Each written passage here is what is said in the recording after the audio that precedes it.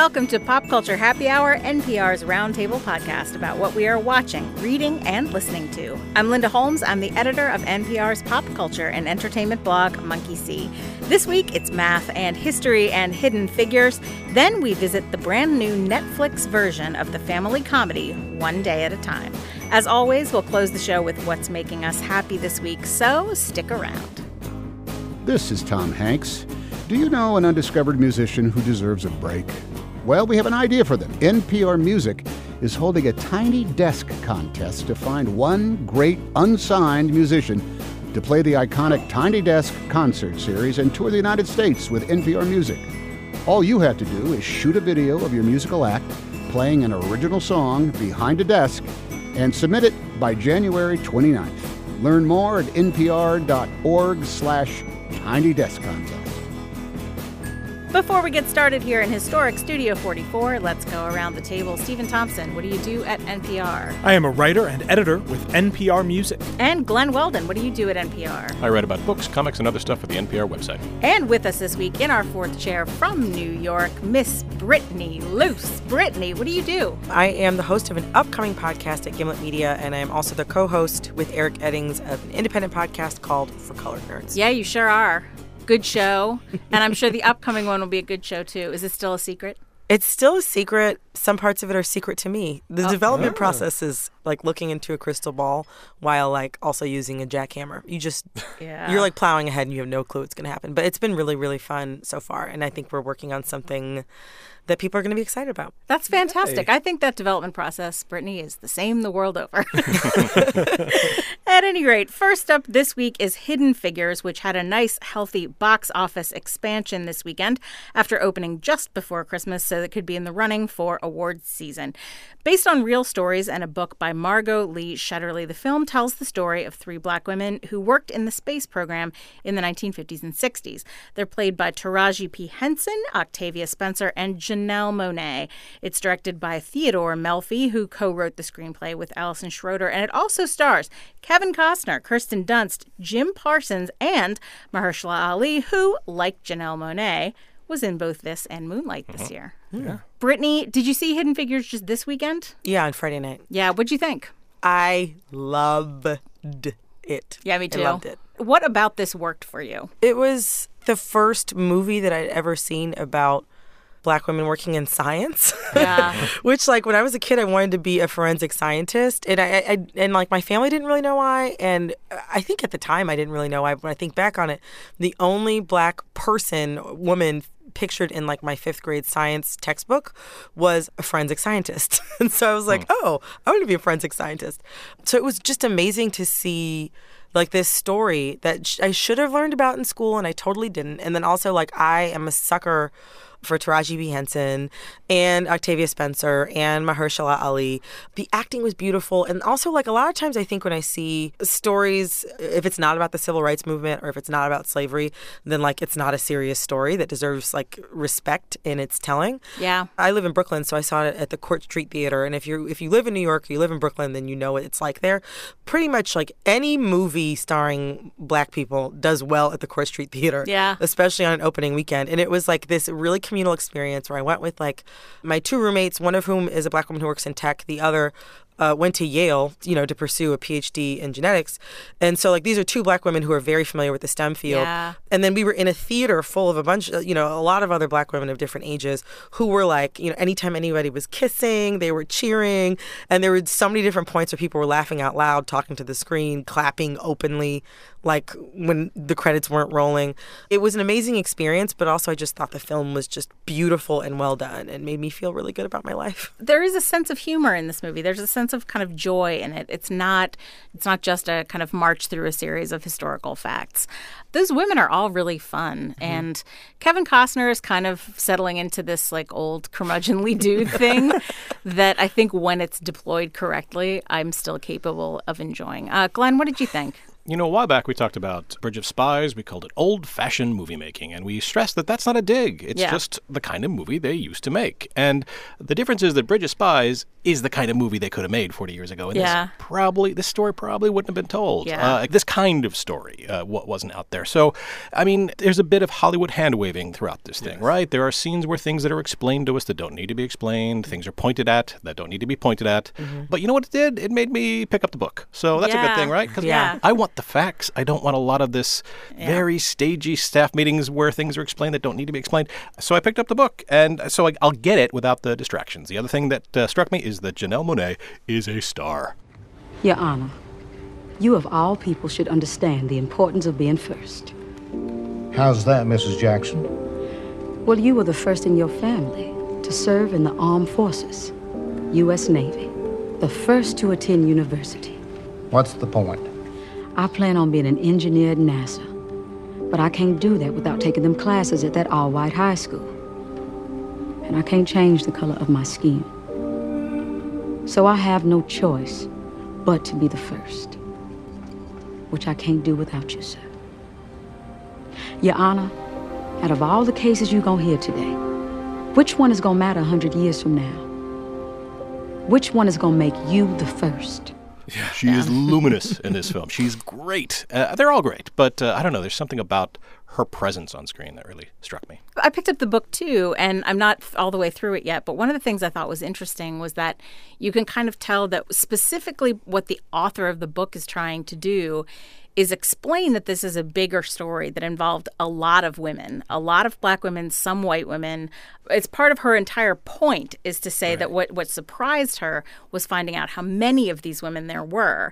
And she actually talks at one point about how the legend of Katherine Johnson, who's the Taraji P. Henson character, for people who do know that story, it's actually become more than it was in a way. She gets singled out as a kind of like that she was the only woman who did this or the only one. And it seems like part of the point of the book is that what you had was a group of women who were all part of this organization. And I think it's critical, and that's true in the movie too, but I think it's critical that that's one of the things that allows them to be successful is that there are a lot of them who were able to support each other and kind of back each other up a little bit. What do you think, Thompson? Yeah, that's a really interesting point you make about giving that particular character the Alan Turing treatment. Sure. The Imitation Game, which tended to put a lot of focus on one person, kind of at the expense of history. And that's one of the reasons I'm really curious when you guys are talking about the book. I watched this movie the way I watch a lot of biopics, wondering where corners are being cut, where there's hand-waving, where you're seeing one person given credit for something that actually 30 people did. Otherwise, while I found it, luminous is a nice word for it. It's wonderfully acted. They just put in this movie like terrific actor after terrific actor after terrific actor to the point where it almost can't go wrong. But at the same time, I also felt it was very on rails.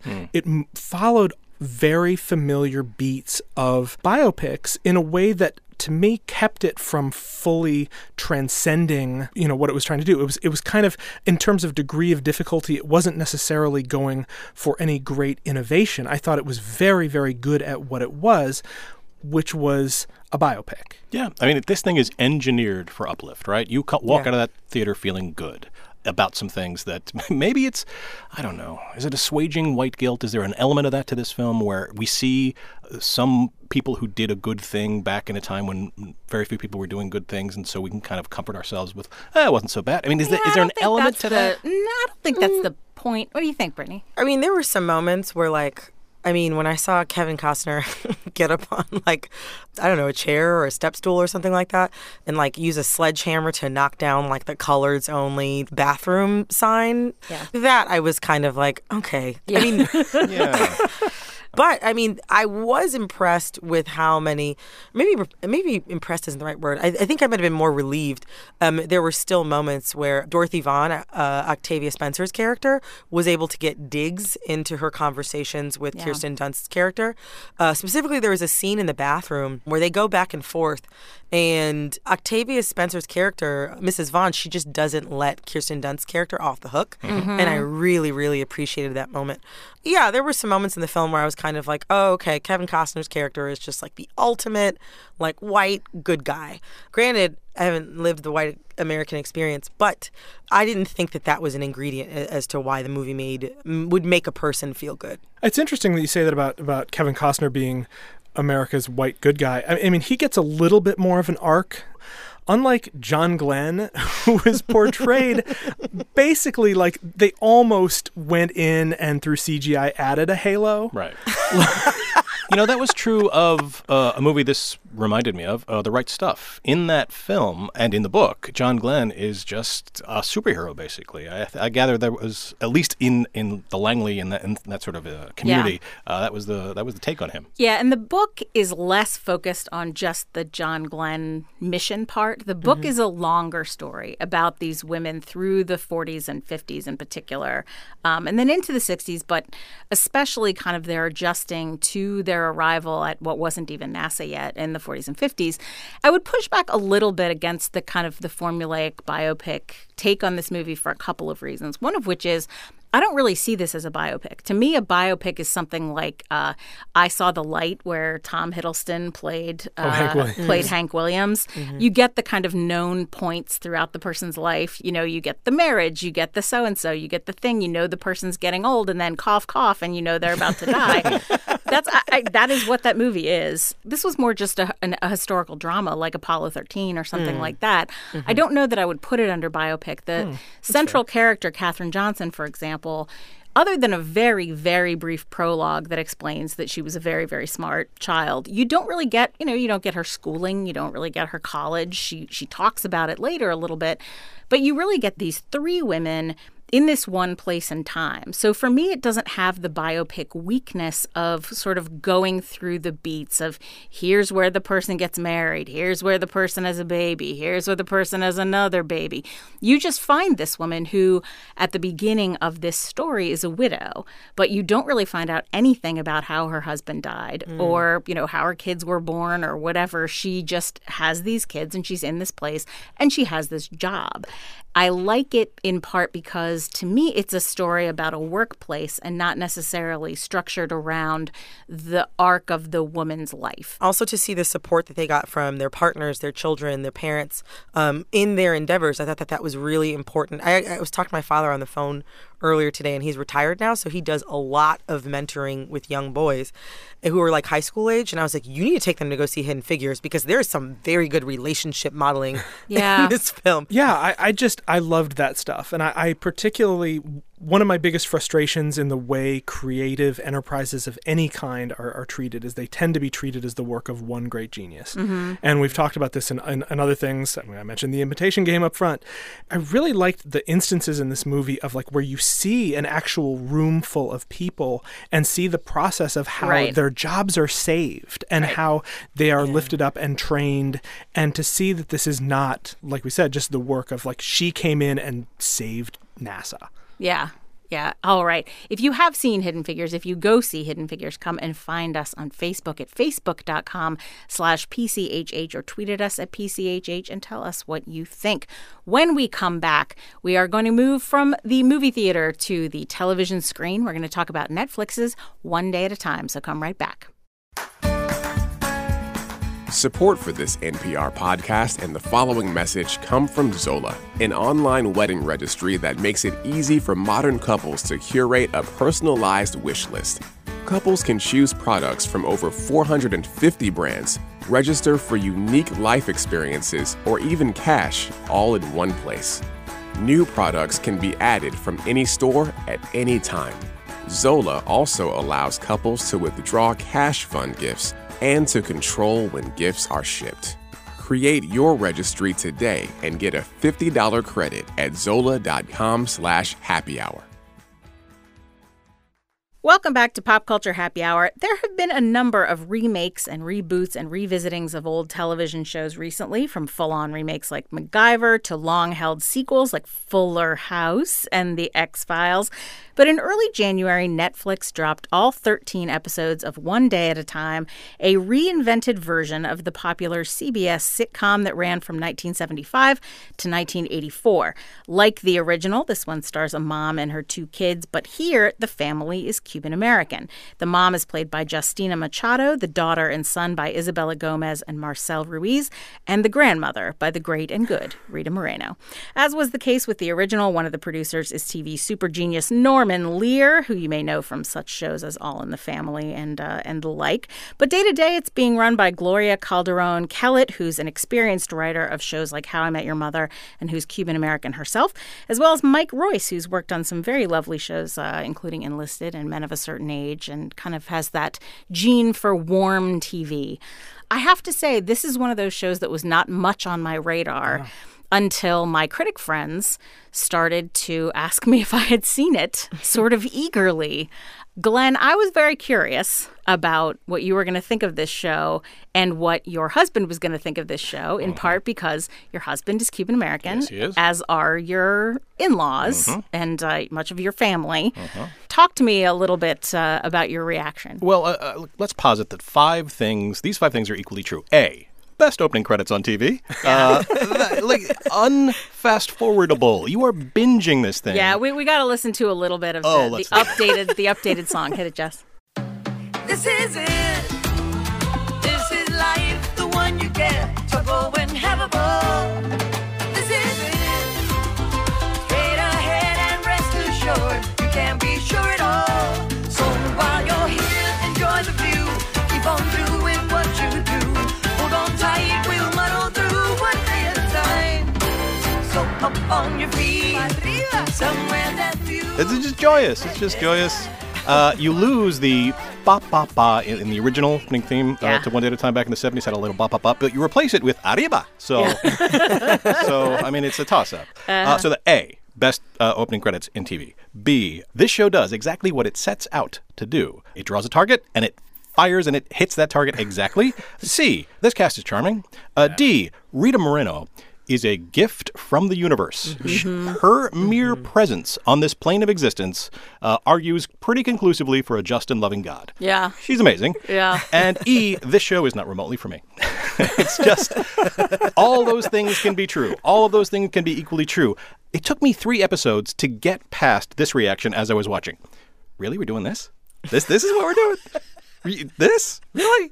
Seriously? Because the bones of this show, the multi-camera, sitcom, set up, punchline, important speech, set up, punchline, important speech. The bones are just fossilized. It just feels like such a throwback. And I saw all 13 episodes. Were I by myself and not sitting on a couch with a Cuban American who kept reaching for the remote at the end of every episode and said, one more, would I have done that? No.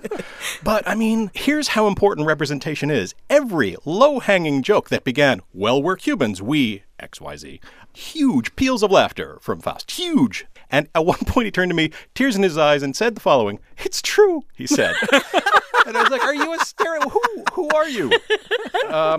What he said is it reminded him a lot, not so much of the old One Day at a Time, but of a show called Que Pasa USA, which was a bilingual show that was on PBS, actually, from 1977 to 1980, which was set in Miami, and it was about Cubans. And it's great for what it does, but what it does just mystifies me. Okay. How about you, Steven?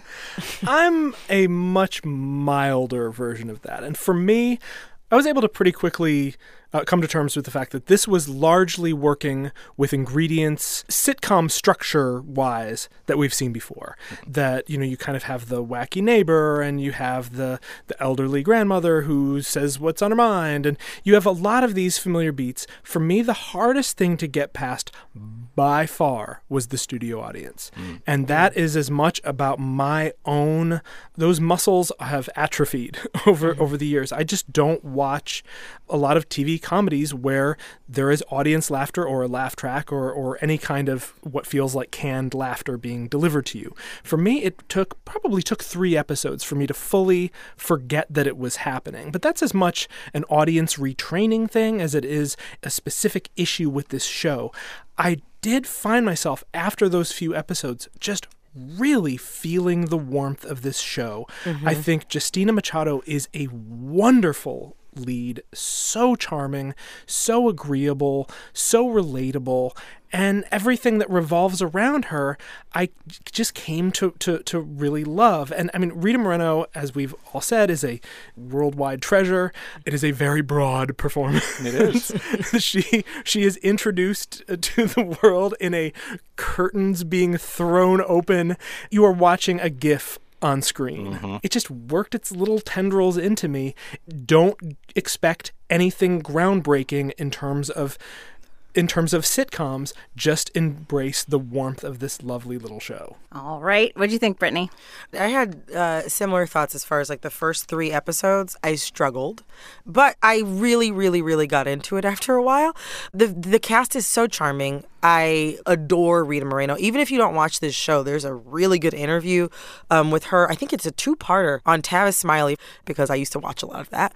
She's like just a delight when you see her sing, dance, act, speak. Everything she does, I adore it.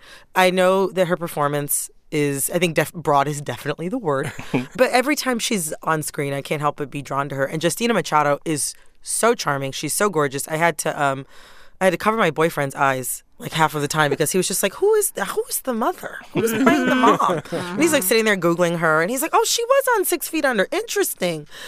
She's gorgeous. She's got great timing. I mean, I don't really even like this phrase, but she does have a megawatt smile. Mm-hmm. And I instantly found myself wishing that I had seen more of her. I think the thing about the show that kind of gets me is that, I don't know, my parents watch 2.5 Men, Big Bang Theory, Two Broke Girls, mm-hmm. You know, a few of those, How I Met Your Mother, like very popular, like CBS, 3-camera studio audience style sitcoms. This is definitely within that mold. The thing that sort of concerns me is I think that actually this show could be, you know, competitive with that type of programming, but it's kind of in the wrong slot. In that it's not in a slot, like it's on Netflix. Mm-hmm. One of the biggest reasons why the CBS shows that I just named are so popular is because of their viewership. It's like a dedicated audience of people who probably comprised a lot of Norman Lear's maybe younger audience back when he was like in his prime. And these are people who who are used to that type of sitcom experience. I guess I'm sort of like, I mean, I'm happy that it exists, and I definitely was charmed by the family. And after about the 3rd episode, I found myself wanting to watch the next one. But I wish that a show like that would just be on network TV. Mm. Yeah. I mean, I think the advantage is they are, you know, shows on Netflix are judged by a whole separate metric. Yeah. And I think in some ways that can be a good thing for something like this that is intended to be legitimately creative and made with a great deal of love, as opposed to something that has to compete with broadcast shows where on a broadcast show you are expected to hit a certain mark in terms of viewership that I think can challenge the ability of really good writers to make the thing the way that they really want to make it. The other advantage, I think, to Netflix is a broadcast sitcom. I think they're running right now around 21:45. Yeah, I was going to say. And these are full half hours. Yeah. And I think that with a show like this, where particularly as you go through the season, the charm of this show comes in the actual story and character and the work that they're doing to create, you know, it is a true situation comedy and then a character comedy. So I think those 8 minutes of content per episode, more than a third again as much content, you know, are important to making the show work. Because I will say I loved it. And I had initially I did have some of that, like that same building, that muscle back up, because it is a studio audience show and you do hear people laughing, but so was Cheers and so was MASH and so was All in the Family. But you like How I Met Your Mother, you like Big Bang Theory, right? I do. It probably didn't seem as off-putting to you. I think that's right. But at the same time, like I think when I see a multicam now, I have a different set of expectations. I felt like as this went on, I think Justina Machado in this show I like this performance as much as anything anybody's doing in comedy. I think the farther you get into the show, the more you appreciate where she's going and how much is going on in this show. Because it's not just the fact that the family is Cuban-American. That is true. And I'm delighted to hear that Faust thought it was satisfying because I thought it was a lovely and loving and very specific portrayal. It's also the fact that, for example, the mom is a veteran. And there is an episode that involves her dealing with the VA.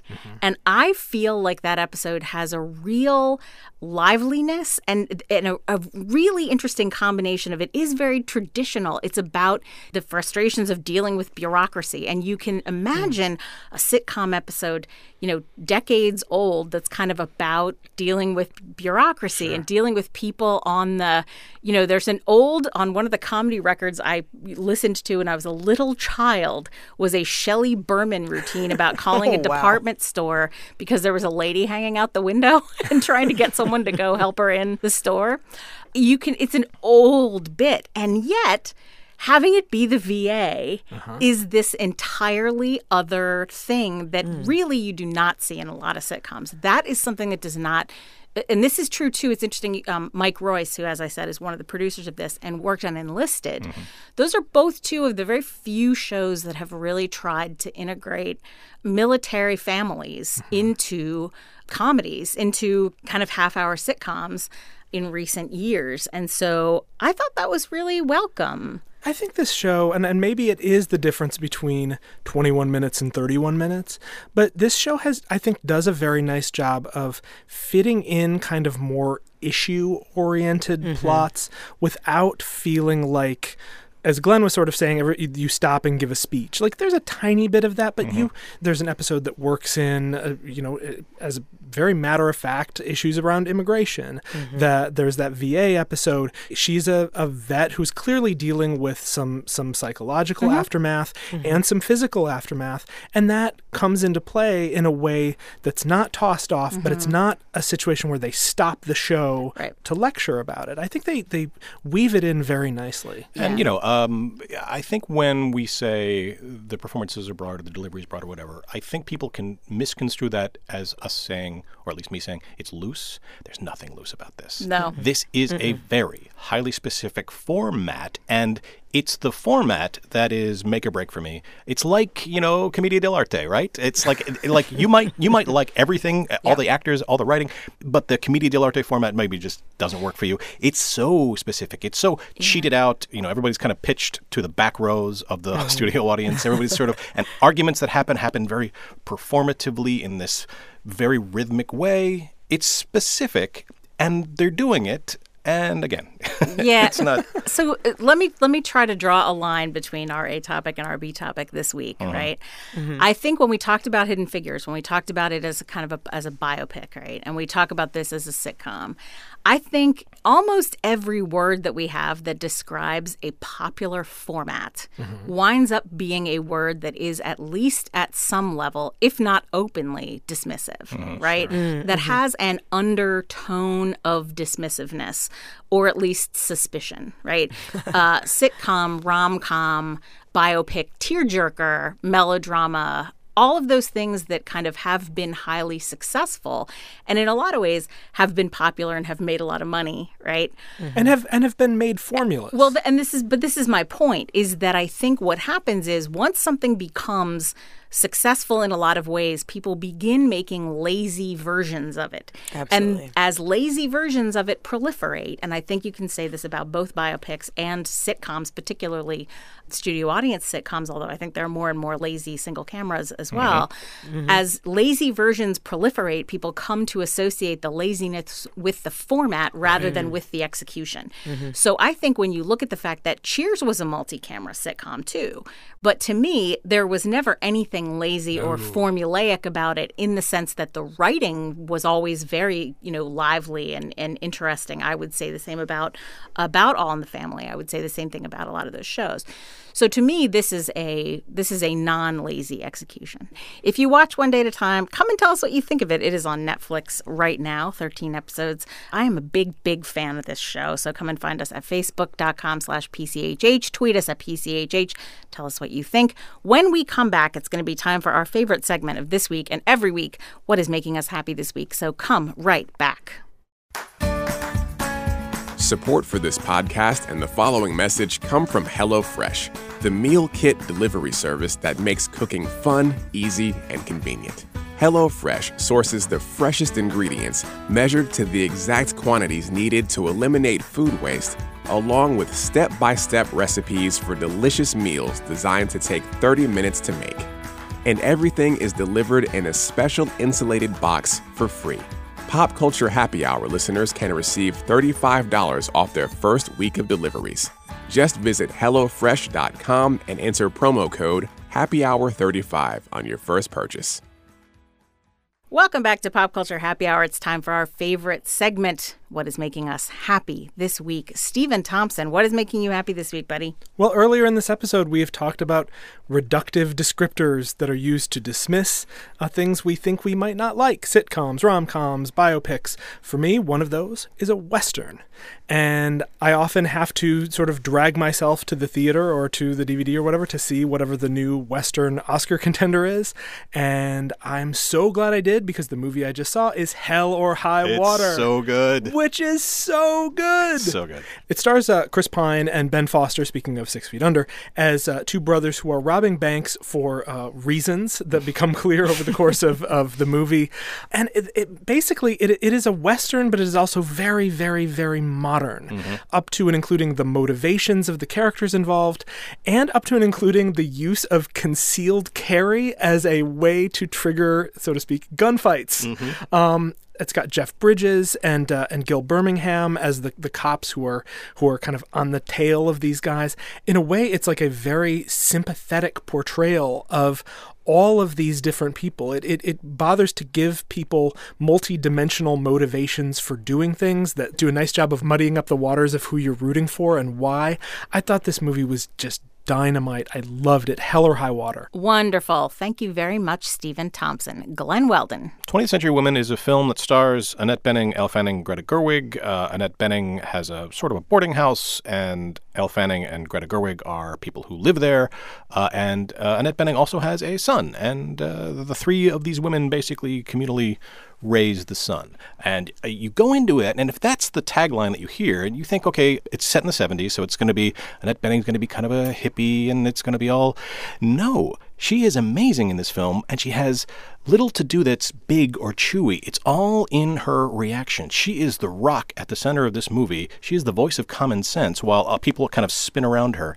Performances of this film are really good, and it's shaggy, and it doesn't really fit, your rising action, falling action. It's just this snapshot of this time, of this place, Southern California, and it's just such a satisfying movie. And Annette Bening, this is going to sound churlish, but Annette Bening is doing something that is so quiet and still and sensible at the center of this movie that you imagine Meryl Streep doing something like that. There's no big speech in this movie for you to kind of get your claws into if you're a Meryl Streep. There's nothing demonstrative and out there. It's all very self-contained and wonderful. So that's 20th Century Women. Thank you, Glenn. Brittany Luse, what is making you happy this week? All right, I got two things. One, they're both super late passes. So I saw the first episode of Girls from a screener copy that a friend gave me in maybe late 2010. And so I saw the first episode. It didn't even have a title. And I was like, I don't want to watch this. I'd never watched it again. And some of Lena Dunham's public antics are not my fave. Yeah. So, and I was concerned by lack of diversity. I was concerned by the casting of Donald Glover in the second season as sort of a weird olive branch. Yeah, exactly. So I sort of stayed away from the show. But now that the last season is coming up, my boyfriend suggested that I get into it. He's just like, yeah, it's pretty good. And I generally trust him. So I gave it another try. And though I hate almost every single character on the show, almost every single character on the show, it has been satisfying to sort of watch the entire thing play out. I literally only started a month ago. The show itself really is impressive. And from me, that's a lot considering some of the show's challenges. I've found actually some of the work that it does to be really impressive. So that has been kind of making me, I don't know if it's making me happy, but it's making me feel something for recently. And the second thing is last night I saw the band Blonde Redhead at Le Poisson Rouge, and which is a very small venue. They formed in 1993. So all of them are late 40s, maybe early 50s now. I discovered Blonde Redhead when I was in high school. They had this album, Misery is a Butterfly, which is my favorite of theirs. And before they played a particular song last night that I hadn't heard in a very long time, my boyfriend was like, oh, mi favorita, to let me know that this was his favorite song. So it's called Falling Man, and it's like, to me, it's like the nugget of the album. It's quiet, it's beautiful, it's thoughtful, but there's like still a little bit of like rage underneath there. Try to reimagine me, and I'll reinvent myself. Still I remember seeing you when you looked at someone else. I know a ghost can walk through the wall, yet I am just a man, still learning how to fall. It was such beautiful contemplative music, and it was nice to be in that setting. And I've been revisiting the album like basically ever since I saw the show. So definitely 2004's Misery is a Butterfly by Blonde Redhead. Thank you very much, Brittany Luse. I got two things, too. I just returned from a very, very wonderful short vacation in New York. Mostly this was one where I didn't see anybody.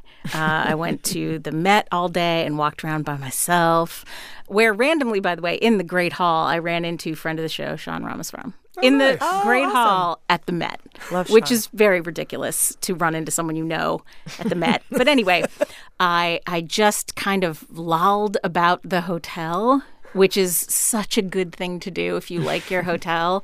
And, you know, I would pop out for little things, and then I came back, and then it started snowing, and I got snowed in one day, and I just rolled around in the snow. Anyway, there is a point to all of this. One of the nights that I was there just kind of all cuddled up in my hotel bed, I watched hours upon hours of Kids Baking Championship. Because that's what you watch when you're all curled up.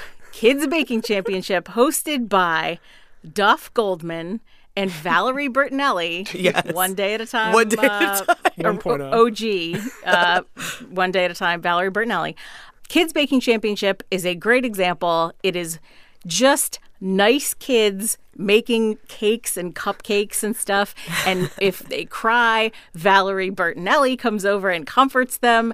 It's the foodiest comfort food that television will ever give you. I very much enjoyed it. And my other thing is I just want to mention, as I said, I was at the Met. If you're ever at the Met, my favorite painting at the Met is Fighting Cows by Franz Marc. So if you're ever at the Met, go look up my favorite painting. I don't know anything about it. I just think it's the best looking painting. It's incredibly cool, and I love it. So that is what is making me happy this week. And that brings us to the end of our show. You can follow all of us on Twitter. You can follow me at NPRMonkeyC. You can follow Stephen at I Dislike Stephen. You can follow Glenn at GH Weldon. And you can follow Brittany at BM Luse. That's BMLUSE. You can follow our producer, Jessica Reedy, at Jessica_Reedy, and our producer emeritus and music director, Mike Katzif, at Mike Katzif, KATZIF. Mike's band, Hello Come In, provides our in and out music, which you are tapping your foot to right now. So thanks to all of you guys for being here. Thank you. Thank you. And thanks to all of you for listening, and we will see you right back here next week.